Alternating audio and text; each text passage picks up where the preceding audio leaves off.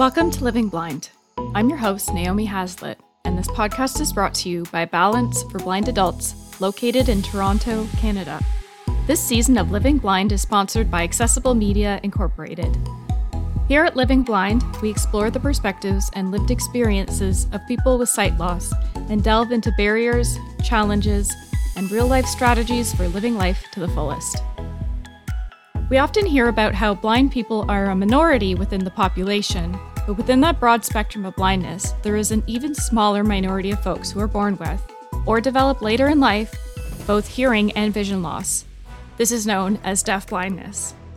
We haven't talked about living with deaf blindness on our show before, well, until now. Joining us this month is Barbara Davis. Barbara was born with Usher syndrome, a condition in which a person has both partial or profound hearing loss, in addition to progressive vision loss, due to the eye condition known as retinitis pigmentosa, or RP for short. Listeners may recall previous guests on our show who have also talked about having RP. Barbara got her start in advocacy work in 2000 as deafblind intervener services were losing funding and faced being dropped as a service offered under CNIB. She founded the Emergency Intervener Services Program in 2013 and is currently working with the National Association of Deafblind America on a week-long deafblind conference to take place in 2030 in Atlanta, Georgia, in honor of Helen Keller's 150th birthday. Every spring, Barbara can be found crocheting squares for the Yarn Bombing for Deafblind Awareness Month. When she's not devoting her time to volunteer work, she's busy spoiling her grandchildren in her home in Burlington, Ontario, and exploring the outdoors with her husband. And that's one of the biggest things I gathered during my conversation with Barbara, is that when her mind is set on doing something, there's no stopping her. Also for this interview, Barbara joined me with her intervener, Rosita Foley. When I asked a question, Rosita used tactile signing to communicate the question to Barbara, who proceeded to sign the responses back to Rosita. Tactile signing is a sign language that has the messenger signing on the palm of the hand of the receiver. As Rosita received the message from Barbara, she spoke the words to me. So of course, there were some pauses, and Jeffrey has kindly edited those out, so that when you listen, it will sound just like an interview with a person who uses their voice to communicate. I truly enjoyed interviewing Barbara, and it gave me a deeper appreciation for how important intervener services are for the full inclusion of people who are deafblind. And now, let's get to it. Today I'm joined by Barbara Davis. I'm going to let Barbara introduce herself today. Barbara, can you tell the listeners a little bit about you and, who you are, your journey with vision loss, and anything else that would be good for us to know about you? Okay. Yes, I was born deaf and visually impaired. It's called Usher syndrome, B1. Which means that I was born deaf and also have RP, and I continue to lose my vision as I progress in age. In my family, there's 5 of us, and I'm involved in as much things as I possibly can, and I'm trying to enjoy life as much as I can. And Barbara, for today's conversation, I believe you're joined by an intervener. Is that right? Yes, correct. Right. I need to have an intervener because I have no vision field and I cannot hear. So for reading or searching things or anything that's not accessible to me, or leaving the household, I need to have an intervener because I'm not able to walk like straight. I have really, really bad balance and perception of the area around me. So even though I think I'm going straight, a lot of times I'll start going a little crooked, and even just in special areas just around my house, outside of my house, I'm easily disoriented. So yes, I need to have an intervener with me at all times to get around outside of my household. That's an interesting place to start because from my understanding, I thought an intervener was someone who helped a person communicate, but you're saying that your intervener also helps you navigate around the community. Yes, absolutely. Both. When we go to stores, they'll give me the visual field of what's out, what to see, what I'll ask her what to look for, or at a doctor's office for communication as well. I usually For special doctor's appointments or hospitals, I like to have specific interveners that are really good at sign language and they're able to make sure that my message is clear and precise.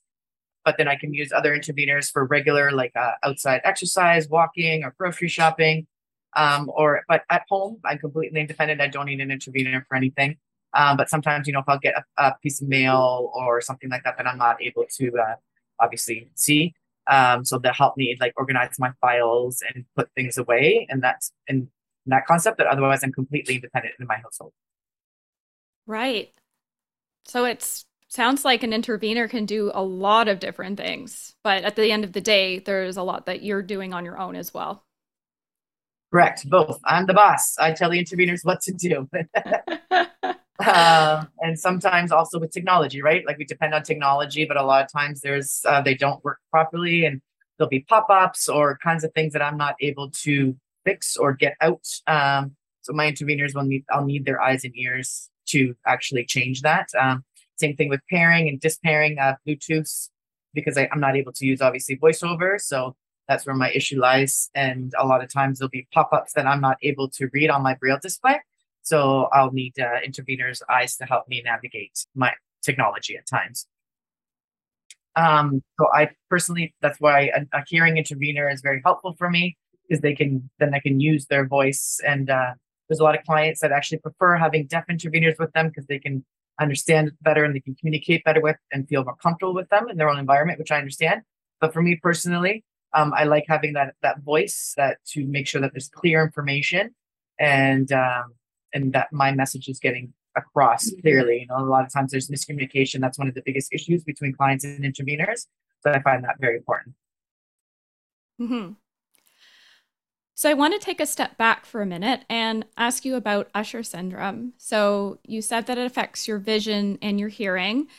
What was that like, kind of starting from growing up to adulthood, and how did it affect your everyday life? Sure.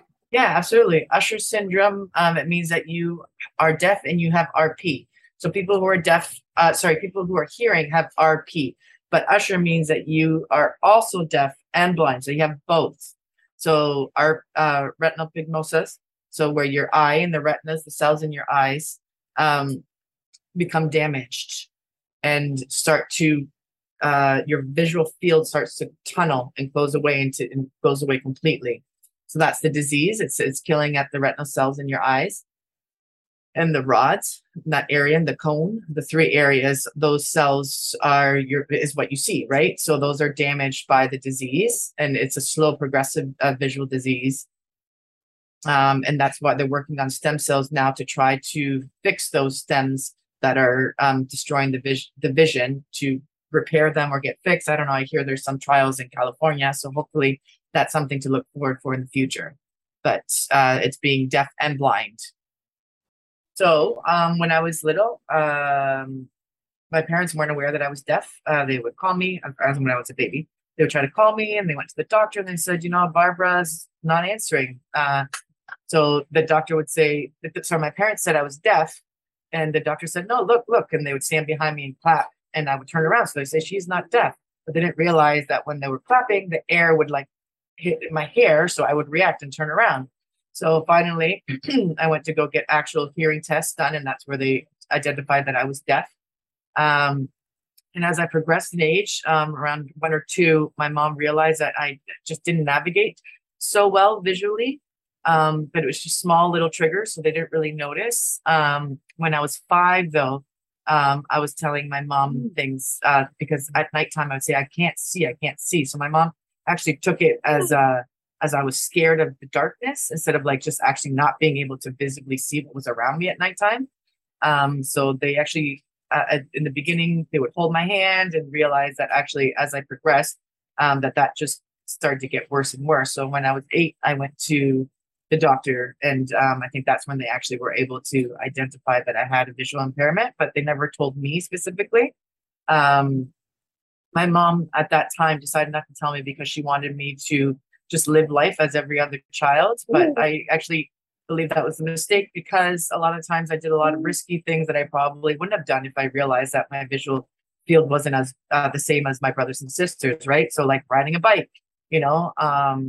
So I would have a tricycle, but my mom would not let me go on like a single bike, like with so I disobeyed her and said, you know what, I'm going to take my friend's bike and I'm going to go for a bike ride on her bike. And I went for a bike ride and I kept doing it without my parents knowing and saying, like, look, I figured this out. I did on my own. I showed my parents, and my parents, they could see that I was not going straight. I thought I was going straight, but I was just like weaving in and out, like on the sidewalk, because I just couldn't. So at that time, still, my parents didn't tell me that I had a visual impairment. They just said no, that I shouldn't ride a bike because it's dangerous. But when I was 15, I continued to ride a bike independently without their consent. But when I was 15, I actually ran over a cat.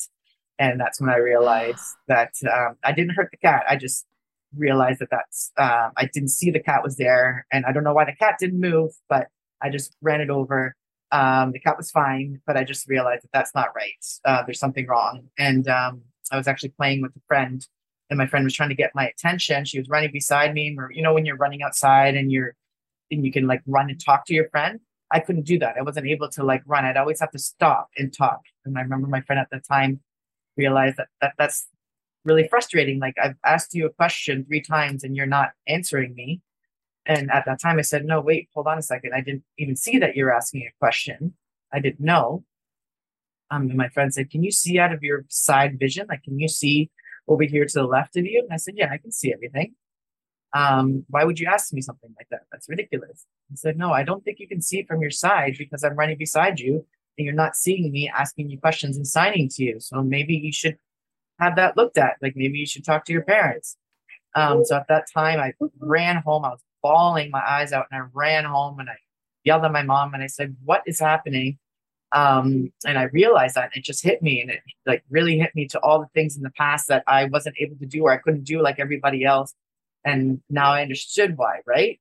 I just thought my eyes were the same as everybody else's. I had no idea that my eyes weren't the same, that my vision wasn't the same as everybody else. And at that time, my sister also said the same thing to my mom, that trying to protect her in a way wasn't good, because I could have been hit by a car, because I was just running around following my friends, just doing what everybody does, right? Without any awareness to like actually move my head further to the left or to the right to ensure that I could see my whole visual field. So after that, I was actually pretty depressed for about a week. And then I started to change my vision, my thoughts, and try to make it a positive thing instead of a negative thing. It's been a struggle for sure, right? Especially like after I had my own children, like my own kids would pick on me, and they knew where my visual field was, so they would like sneak around on the floor and crawl, and I used to hate that. It's like, I can't see that right now that they're bigger. They get that that was very a very wrong thing to do. But I know now, obviously, that I'm older, I'm like, I can't babysit my grandkids because they'll pull a lot of tricks on me. So I just like to visit them, keep them from just nice little visits, say hello, but I can't actually watch them. So now I'm taking time to myself and focusing on myself and doing things that I want to do in my life. Wow, that's an incredible story. I'm wondering, well, I have a lot of questions, but one thing I'm wondering about is, once you knew that you had vision loss, what happened there? Did you get any help for that? Did you learn any new skills? Can you tell me a bit more about that? No, I didn't get any help at that time. Later in life, so let me think there. So I was 20 when I moved to Toronto. And that's when that's when the first time I heard about CNIB intervener services. But the information wasn't given to me clearly. And, like, they'll help you do this, they'll help you do that. But I didn't really understand it. They didn't really explain what an intervener was, what their purpose was, they help you to guide and they help you communicate. They just said, they do this, they do that. But like, it didn't feel comfortable. So then about 6 months later, I met another volunteer, actually a volunteer. And that person volunteered on their own. They were 25 and, they would take me to the grocery store and just help me a little bit. That was when I was 25, sorry. And then when I lived in Oakville and in Burlington, that's when I actually received intervener services from the Hamilton area. That's when I was 25. That was the first time I received intervener services, and I learned what it actually is. And I went to the camp, the Lake Joe camp. Mhm. I was scared there because I saw a lot of different disabilities and a lot of different, and I just misunderstood. Like I thought that once I was to lose my visual impairment, that meant that maybe I would also have other disabilities that would come along with that. And no, that's when they showed me that no, like there's all different spectrums, there's different visuals, and there's different disabilities as well, that they have added disabilities as well. And that's when I met my first like born deaf blind individuals, which I'd never met before. So that one was a shocker because at that time my visual field was a lot different, and I hadn't been involved in the deaf blind community, so it was very overwhelming. But it was educational. And as I grew on, they were trying to encourage me to take cooking lessons and O&M and those kinds of things. But at that time, I like to do things on my own. I like to do things on my own way. I still continue to this day to cook. I've never I never follow instructions the way that they do. It doesn't work for me. I like to do, the things that I like to do on my own. A lot of times they try to encourage you to use the microwave, but for me, like actually I prefer to use a stove. My husband luckily does most of the cooking for us now. He likes to do like a lot of advanced cooking that I wouldn't be able to do. So my husband has taken over that task, which I quite enjoy thoroughly. So I'm in charge of cleaning. So, we're a good team like that. He'll do all the cooking, I'll do all the cleaning, right? And that gets me a lot of different meals that I wasn't able to do before. So it works out for both of us. I was going to ask you what your favorite recipe to cook is. Maybe you can tell me one that you used to cook back in the day. Shepherd's pie, actually, but I make it with chicken, and I still make that. But what I can't do is like I can't cook steak, for example, like or on the barbecue. I'm not able to use the barbecue, so my husband will do that for me. But like I'll do fish in the stove. I do that. But now that my husband's kind of like taking the reins, he just kind of mostly does all the cooking. But I'm still able to do it if I want to. You kind of let me stump. It's been a while because he's been taking charge of the menu, so I can't really remember. Let's say yesterday, as a team, we made a coffee cake, but we did it together, but we put like a cream in the middle, like an icing, and so we actually did it together. I made the dough part, and then he told me what to put in the middle part, like the icing, I guess. We were following a recipe on the iPhone, but shocking, the technique that my technology froze and I wasn't able to use my real display. So he read the recipe for me. It was delicious, actually. It was really, really great. I strongly recommend it. I really enjoyed it. Or like cookies. We make turtle cookies together in September and October. I always make it for my grandkids. They love it. So I always say, I'm like, I can't do it all the time. It's a lot of work. That's expensive, right? Candies, the turtle candies, you have to chop them all up and they're very expensive. So I usually wait until the fall time and I do that for my grandkids. They're always asking for that all year round. So we don't make desserts often, but it's a nice thing to do together sometimes just to share with my family. I think something that struck me in hearing your latest answer is this idea that, on the one hand, you seem like a very independent person. You're the boss. You used to ride bikes. You kind of don't let people stop you from doing what you want to do. And one thing I liked hearing about how you're cooking with your husband is that it's not always about getting help, whether it's from your husband or an intervener. It sounds to me that it's more about working as a team, right? Absolutely. Absolutely. Yes. Teamwork is important, right? I try to keep like interveners and husbands are very different, right? So Yeah. I don't want to depend on my husband at all, really. We work as a team, but I don't want to put any added stress, or I want to give him relief, like as a wife would in a regular relationship, right? A wife that can go out and do the groceries and do whatever they want and not need to rely on their husband. So that's where I really rely on the intervener to be able to give my husband a full break and allow me to be independent and provide. I think this is a good time to mention that you founded an emergency intervener program. Can you tell us a little bit more about that? Yes, absolutely. Oh, that was a struggle. When I joined the MCSS a few years back, I had a lot of great ideas and I brought a lot to the table. And I was the only person who was using Braille display at the time that was fully blind. And at that time, I was saying we really need intervener services, and they kept saying, "Yes, we have intervener services, like emergency intervener services." But what I was trying to implement is something different, like something that's not short term, that's something that's permanent, like a set up system. And at that time, MCSS wasn't aware that there wasn't something like that set in place. It wasn't really ever discussed.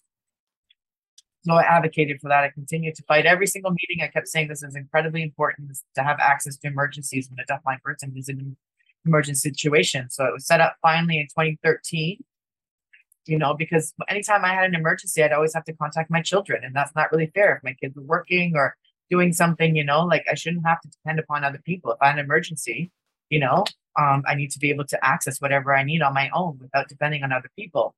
My family was very proud of that. So it actually came into fruition in 2000, 2000, I believe, was when Deafblind Service, this is a difference. Deafblind Services was having issues in 2000, and they were not going to be part of CNIB anymore. And that's actually where my first advocacy taste came from. And I started to fight to try to ensure that Deafblind Services continued in that office, and I started fighting, and that's when I made a lot of mistakes, and I learned from that, and I've grown from that. But it's definitely given me a taste for it. So now I've joined everything I can, going with like all kinds of disabilities, not just deaf blindness, physical disabilities as well, making sure that everybody has access in any which way. I'm on multiple boards. I'm on a couple boards in the States as well, Canadian boards, and now I'm part of the committee in the United States. And we're setting up a conference. I will be the head of the conference in 2030. So 8 years from now, to set up this conference, to plan. So that's exciting. That's a new thing. And they took me. I'm the only Canadian person on their board, and they've seen what a great leader and what I've been able to bring to the table so far already in the last year that I've joined their committee. So why not? I don't want to sit around. I don't want to get bored. I want to be able to participate and be a contributing member of society. Just now in June, actually, I just went to the Helen Keller's birthplace. I took a tour around. It was beautiful, and I met a lot of people. And that's when they invited me to be a part of their community, and that's where we started this idea about. And I met the couple there that started on their own committee. They are both deafblind. A husband and a wife, they're both deafblind, fully deafblind. And I thought, wow, like that's incredible. Mm-hmm. Like the two of them, that was really inspiring to see that, that teamwork. Mm-hmm. And from there, it sparked the need in me to continue fighting. I want to know more, but I just want to take a step back because we have people listening from all around the world, and they may not know the CNIB or the MCSS. So I know that the CNIB is the Canadian National Institute for the Blind. Barbara, can you let us know what the MCSS stands for?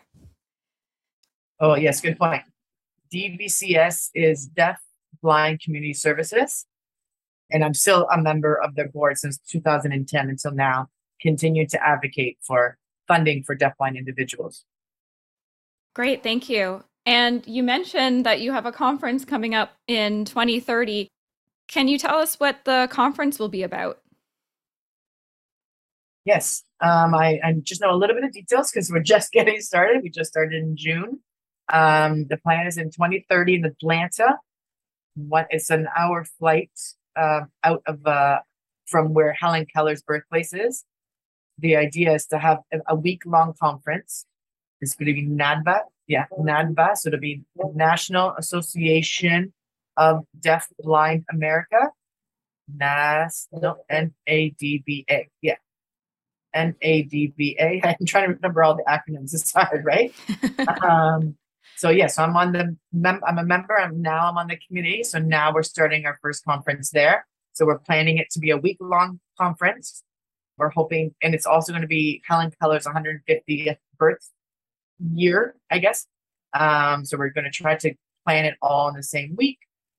and have multiple events, in like a hotel area. Um, I just need to make sure that it's all accessible and all that. So I don't really have many details, but in 2025, I will have the set place of where it will be, the dates and times, and I will let the Canadian Helen Keller Center advertise it through their means where they have contacts to let all the deafblind individuals know. Well, you'll have to keep us posted. And if you have any information about the conference, please let us know and we can put it in the show notes. Yes, absolutely. I will. And now a message from our sponsor. Discover AMI's collection of podcasts created by and for the blind and partially sighted community. Visit ami.ca to learn more. AMI entertains, informs, and empowers. And now, back to the podcast.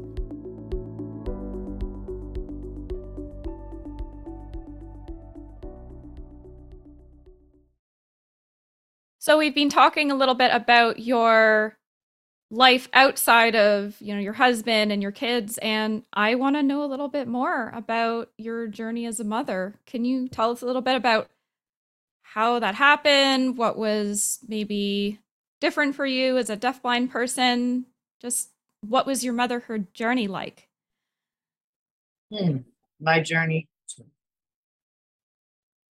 Sorry, intervener clarification. Yes, got it. My life as a mother is hard because children are sensitive as well, right? And they get upset, especially seeing their mother's vision fields decrease and not understanding that. And, I remember that growing up, my kids kept saying, I don't want you to continue to get more blind, and as they saw that, it really affected them. And I had to explain to them all the time that this is not something I can fix. There's nothing I can do about this. We just need to enjoy the time that we have and try to make the best of it, Now that they're older, they understand that. But when they were children, it was really, really, really hard. And like now there seems to be some positive news coming right from the STEM fields idea. So that's also encouraging as well, But a lot of times my family, now that see that I'm completely blind, they're inspired by that too as well, right? They see the positives and how I'm able to do anything, In 1998 to 2002, I wanted to get my high school diploma. I didn't have my high school diploma. I had my children when I was really young. So I never finished my high school. So I had a 6 and 8-year-old and then 2 teenagers, a 16 and an 18-year-old. And I went back to get my high school diploma. My husband would work overnights and I had my 4 children. Oh, that was a struggle. I tried my best, but I made it. I continued to develop and I continued to increase on my literal knowledge and, my homework and my math and my English, and that because I found it very frustrating with my children and I wasn't able to help them and I wanted to be able to help them at school. Oh, but I was completely exhausted. I will tell you that. My teachers were shocked that I was able to make it through the day, but I did it. It took me 2 years, with 4 children and I graduated. I got my high school diploma. I upped all my grades, and that's with 4 children, 4 young children. So I really can say that you can do anything you put your mind to. That's the important thing. And it's important to be a good, positive role model for your children, right? Your children seeing that, I think that was very influential on them too, seeing their mom go back and better herself and be able to do anything, regardless of whatever comes along your way. That's incredible. Hats off to you. That's, I can't imagine how much work it was being a mother to 4 kids and going back to school. So I'm just in awe. How are they this? Yeah, it was a very long day because it was a full day of school, 8:30 to 4:30, right? So that is on top of my parenting. Wow. I'm thinking about people listening into the podcast who may have a disability and are thinking about being a parent, but might be feeling a little nervous about it. Do you have any advice for them?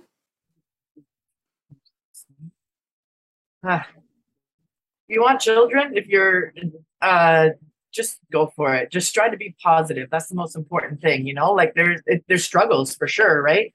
It's important to have a good supportive teamwork and support where you have whichever as a partner or as your family, because it's, again, hard, especially with what your visual field may be. And it is challenging, that's for sure. but you would just do the best that you can with the tools that you're given, and you just try to continue to improve on that. You know, it's not perfect, it's not great. Communication is very important, right? Because kids are hard. Kids are hard, and they get frustrated a lot, and they're just their emotions, right? They have a lot of emotions, and you try to be as positive as you can, but that's hard for your child to see that you're deafblind. But at the same time, showing them how successful you are, it really helps them as well. We live close to Milton. They have a deaf school there. It's called EC Jury, and I actually approached them, and they had 4 children who had Usher syndrome that lived in Mississauga, and I wanted to help and talk to the parents as well and talk to the children, because the children were really having a hard time understanding and accepting, their disability, right? But at that time, I remember that the teachers because there's a confidentiality, all those kinds of things. But I just wanted to show them, and I was able to show them to see, look, I'm a successful woman. I'm married. I have children. I'm able to do what I need. I have my own family.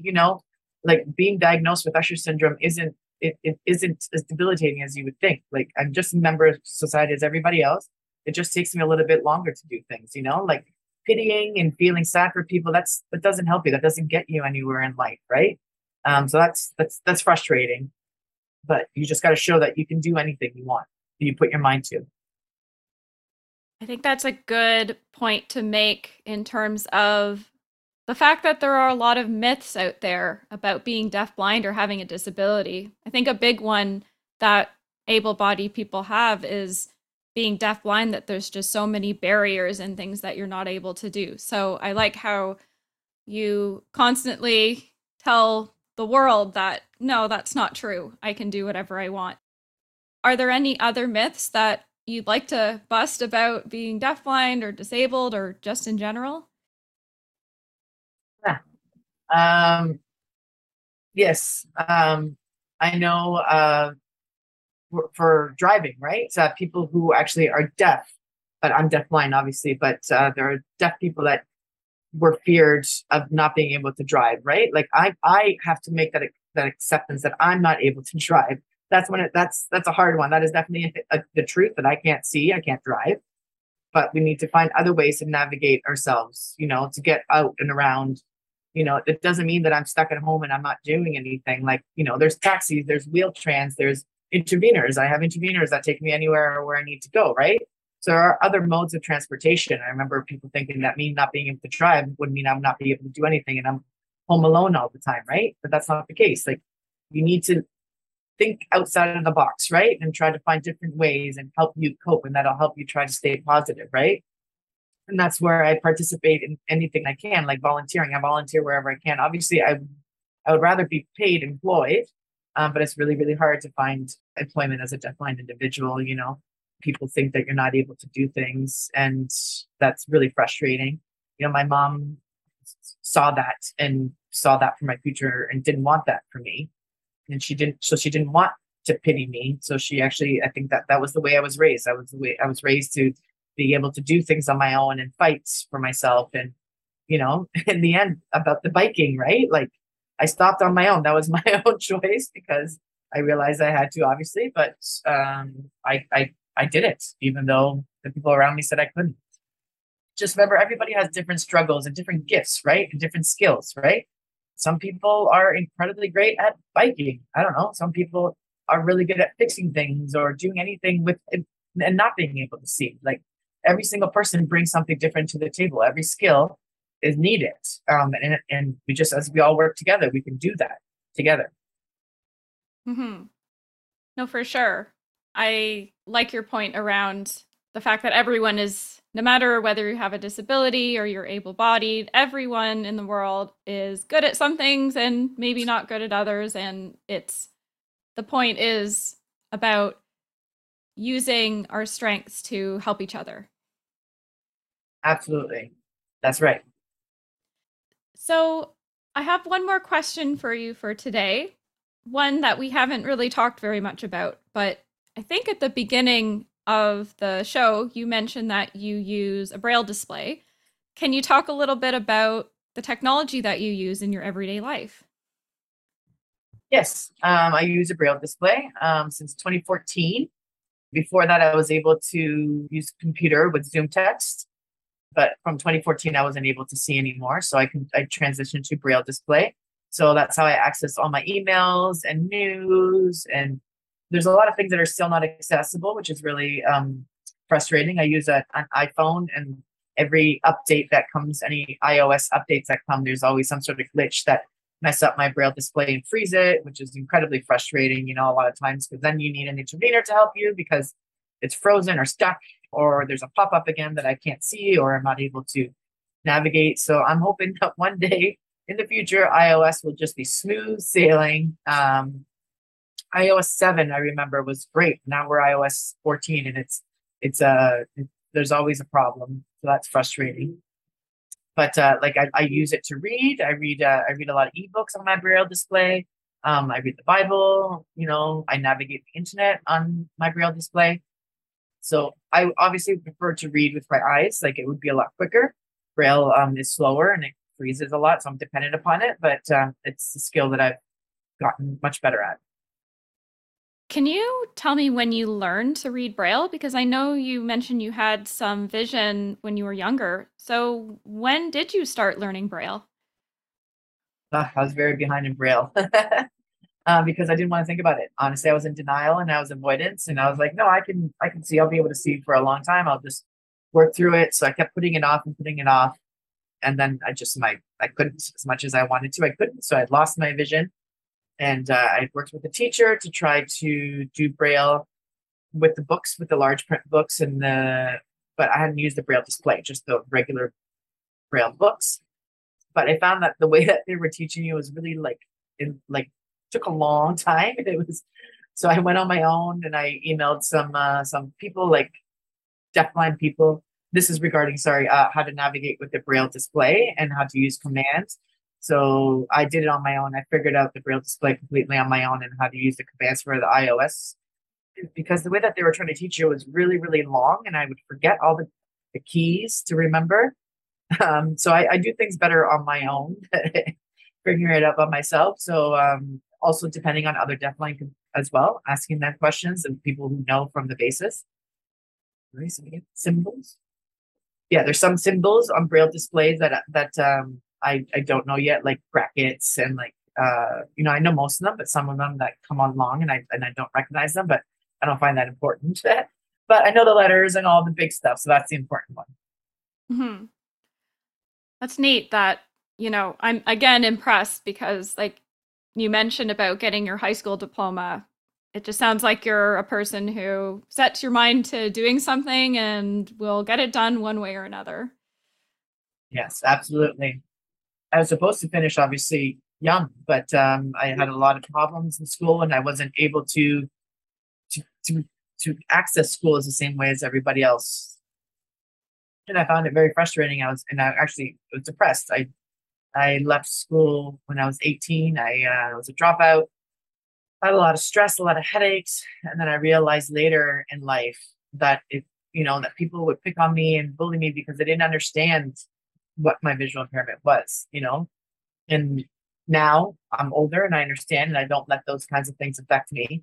And but when I went to adult continuing education services, everybody there was adults, and so that I found a much more welcoming environment where I was able to succeed and get everything I needed. Hmm. I'm glad, even though it took a little while, you got to where you wanted to be at the end of the day. Yeah. I think that's almost all the time we have for today. Is there anything else you want people listening in to know about you or your journey, or any advice you have for them? Okay.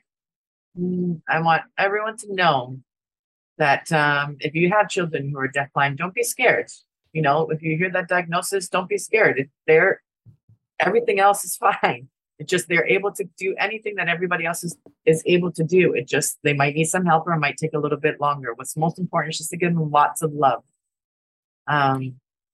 And strongly just believe in what you can and what skill sets you have. Again, as I said before, we don't all have the same skills, but we all do have some skills that can help us. And if we work together with other people, we can learn from each other and improve continuously, right? And to allow them to be involved in everything as they possibly can. Like don't be worried, don't hold any barriers, don't hold them back. The first time I joined advocacy, I made a lot of mistakes and I learned from that. And then look at where I am now, right? It takes years of experience. It takes time. It's just like the Braille display, right? Like I started learning and I put it off as much as I could. But once I did, it opened up a whole new world to me, right? So just be involved in the community. Don't be scared, join things, any committee, join boards, even if people are saying you're blind, you can't do it. Like, no, you can figure it out. Like my brother, he's deafblind and he plays hockey. He's a goalie. So, like it's hard for him. But they use a special puck, and they said to him that he should have stopped when he was a teenager, but he didn't. He kept going as long as he could. And there was nothing wrong with that, right? Like I played baseball. I tried to play baseball, but I missed the ball all the time. But, like that experience was great, just being part of a team and just being able to meet people. And, so I found that didn't work for me. Or swimming, right? Like I love swimming. That's something I do all the time. Or reading. Reading is something I love. And that's opened up my mind to so many different things as well, right? I've learned so much from that. The important thing is not to think that I can't. The important thing is that I can. Try to be positive and just try to realize that you can do anything you want. It just might have to do it a little differently. I think that's great advice. Well, thank you so much for coming on the show today, Barbara. If people want to know more about you and your work, where can they go to find you? I don't have social media or anything like that, but maybe that's something that I can start in the future. I'll talk to my intervener and see if we can set something up so people can contact me. Right. Sounds good. Well, thanks again. It was such a pleasure getting to know you, Barbara, and I wish you all the best on whatever journey you set your mind to next. Thank you. Thank you. Absolutely. Let's let Rosita take some credit here. Hi, my name's Rosita Foley. I work for the CNIB Deafblind Intervener Services, and I'm Barbara Davis's intervener for today. We've got lots of links to resources around deafblindness in this episode's description, including where to find intervener services, deafblind organizations across Canada and the United States, more reading on Usher syndrome, and Barbara and Rosita's contact information, so you'll want to check those out. Well, we hear the music, which means it's time to wrap up yet another episode of Living Blind. We're glad you can join us. I really hope that you enjoyed this interview with Barbara as much as I enjoyed doing it for you. Special thanks to Barbara Davis, Rosita Foley, our producer Jeffrey Rainey, executive producer Deborah Gold, and the entire team at Balance for Blind Adults. Feel free to subscribe and give us a rating and review on whatever platform you're listening on, and don't forget to let us know how we're doing. You can find us on Facebook, Instagram, YouTube, and Twitter by searching Balance for Blind Adults, and chat with other listeners in the Living Blind Listeners Facebook group. You can also email the podcast with any comments, questions, or suggestions you might have at livingblindpodcast@balancefba.org. For more information about Balance for Blind Adults and our programs and services, or to access the show notes and transcription of this episode, please visit us at www.balancefba.org. I'm Naomi Hazlitt, and this has been Living Blind and Deaf with Barbara Davis. Thanks for listening. Are you interested in supporting Balance for Blind Adults? Visit our brand new Ways to Give page at www.balancefba.org. Here, you can learn about social media birthday celebrations, hosting your own event, donating your car, honoring a loved one's memory, and celebrating important milestones like graduations or retirements. There are other great ways to give, like gifts of securities and leaving a gift in your will. And of course, we are always grateful for monthly and one-time gifts. Thank you for helping Balance provide an open world for persons who are blind or living with sight loss.